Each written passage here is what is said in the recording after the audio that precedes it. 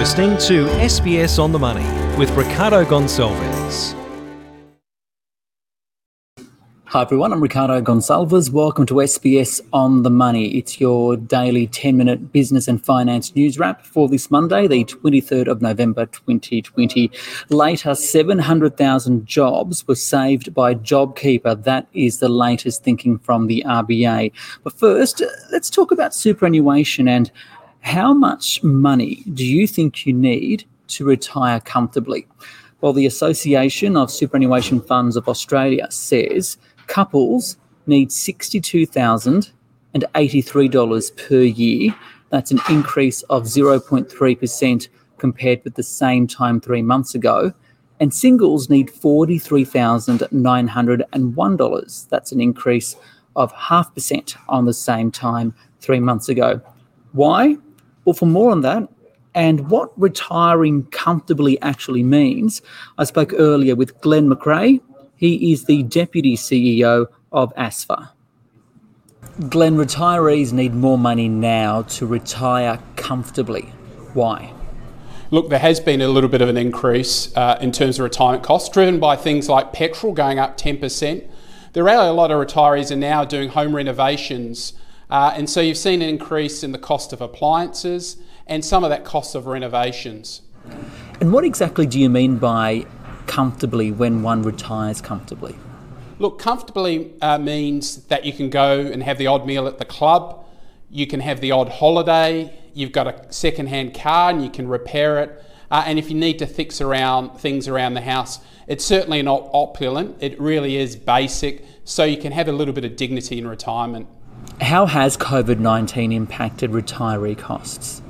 Look, there's been significant implications in terms of grocery prices, and we all know toilet paper was a scarce commodity at one stage. The good news here is that's starting to settle down. You're seeing some reductions in grocery prices, but there's certainly been other impacts as well, and clearly one of those is a lot of people are spending time at home and they're spending money in renovating and making their house look nice. And what about lower dividends and lower interest rates? How have they impacted retirees? Well, certainly self-funded retirees have been significantly hit by lower dividends and interest rates. For those who are in APRA-regulated funds, the impact hasn't been as significant because they tend to invest in a wider range of things, including things like infrastructure, etc. But given retirees can't travel because of COVID-19, for example, does this provide them with an opportunity, I guess, to do things they wouldn't normally or even to save money?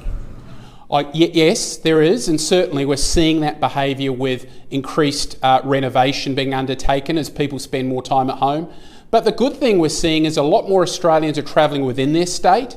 And we're seeing a lot more domestic holidays, going to places and country towns you otherwise wouldn't. And that's great because in retirement you deserve to have a bit of fun and have a bit of dignity. We saw the outcomes of the Retirement Income Review last week, and one of the key points was that of the superannuation guarantee and discussion about whether or not it should continue to be lifted through to 2025. What's your take? Look, the Retirement Income Review is very clear that the compulsory super system in Australia is one of the best in the world. They have a view on going to 12. ASFA doesn't share that view. We think it's crucial that the system goes to 12 so more Australians can retire with dignity. At the moment, 25% of Australians are self-funded. We think you can get up to 50% by 2050. And the key here is making sure you've got more money in your super so you can retire with more dignity. Glenn McRae there from ASFA. And speaking of superannuation, the banking regulator APRA updated us on the early access to super scheme, which ends in just over a month. It says that payments made have reached $35.2 billion so far. The average payment is $7,653. So that's $7,653. And applications paid, 4.6 million applications paid so far. Okay, let's take a look at the Australian share market now. On the ASX 200, it rose 0.3% today at 6,561. That is a near 9-month high. 6-year high iron ore prices helped the likes of the miners. So BHP up 2.5%. Ampol that's the old Caltex, increased 4.6% on a capital share buyback. The banks were mixed, and travel stocks rose as the first flights crossed the border between New South Wales and Victoria as restrictions eased. Qantas is up 1.7% today, but has risen 28% in the month of November alone. And Sydney Airport up by 1.2% and up 25% so far this month. So for more on that, I spoke with Evan Lucas. He is the head of strategy at InvestSmart. Evan, the market's at a 9-month high. Why? Lots of reasons, probably, Ricardo. Again, if you look at what's going on in my world, which tends to be at the economic side and what feeds into markets, it's interesting to say this. It's that we're actually in economic expansion. And I know that's a really strange thing to be saying with all of the doom and gloom and what COVID is bringing. But if you look at what's going on, manufacturing is expanding, services are expanding, the amount of people employed is growing. If you look at the overall movement in other areas as well, all of that comes down into what the OECD classifies as expansion, and we're there. So when the ASX is in expansion, when the economy is in expansion, the ASX, going back to 1994, does incredibly well. And actually on a total returns basis per annum, in an economic expansion period, it averages 20%. So it's starting to really move that way. And we're actually moving independently of the rest of the world, which is nice to see. The US markets have been a little bit sanguine over the last couple of weeks. If you look at Europe, they've actually gone slightly backwards. So for us here, it is around that economics that we're actually doing well. So given that, and given we've seen this huge market sell-off at the beginning of the year, and now this very rapid recovery, how are we placed for the end of the year? So end of the year, we're still doing quite well. If you take that theory around economic expansion, it's likely now that Victoria is back online that they're going to continue to grow and get out of this. Festive season comes into it, consumption therefore picks up. There's all signs that it will be reasonable from an Australian-centric point of view. There are things around the world that possibly could get in the way. You do have caseloads over in Europe and the US that are almost out of control. You also forget to talk about this, but Brexit is supposed to finalise on the 31st of December, and there is a chance that could also become a bit of a headache. But from an Australian-centric point of view, it's certainly looking still relatively positive. If we take a look at where the market is currently at the moment and consider total returns, so dividends being reinvested, how are we looking?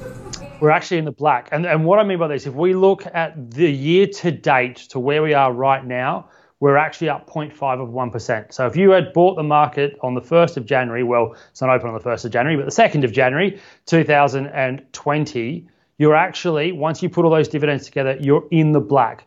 Despite all the issues with COVID, despite all the lockdowns, despite the economic hardship and the recession that Australia's had, you're actually up because those dividends go into your pocket, plus that total returns is where you have the capital gain and the dividend combined. The market's up. In terms of just the market itself, year to date, it's only down about 1.6% for the year, because we forget that all the way through January and all the way to the 20th of February, the market was appreciating quite rapidly.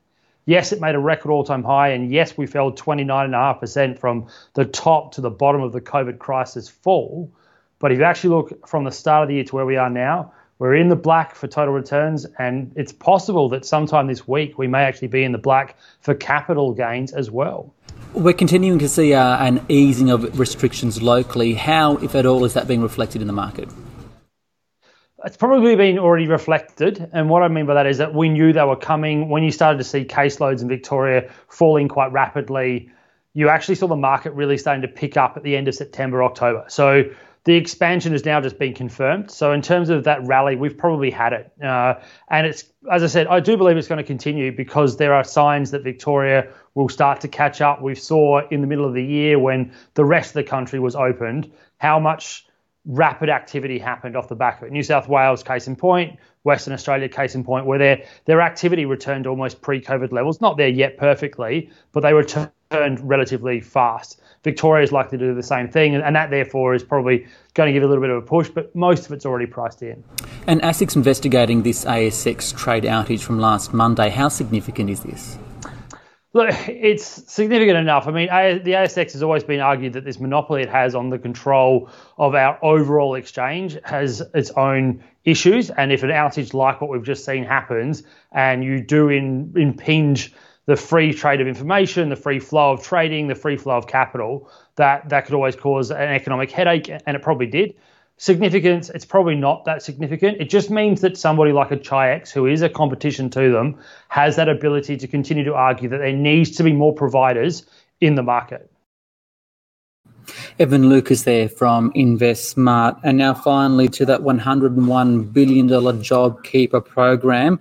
And the Reserve Bank says JobKeeper saved 1 in 5 jobs during the height of the pandemic. New research by the central bank found the wage subsidy cushioned the fall in employment during the first 4 months of the scheme, supporting 3.5 million people. So it estimates 700,000 of those workers would have been let go had it not been for the JobKeeper payment. The scheme, which is due to end in March, allows workers to remain on their employer's payroll even if they're working 0 hours.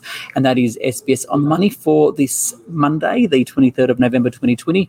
You can follow me at Business Ricardo on Twitter and Instagram. This SBS On the Money podcast is provided for informational purposes only. The content on this podcast should not be understood as constituting advice or a recommendation. It is not personal advice and does not consider your personal circumstances or objectives. You should contact a licensed professional before making any financial decision.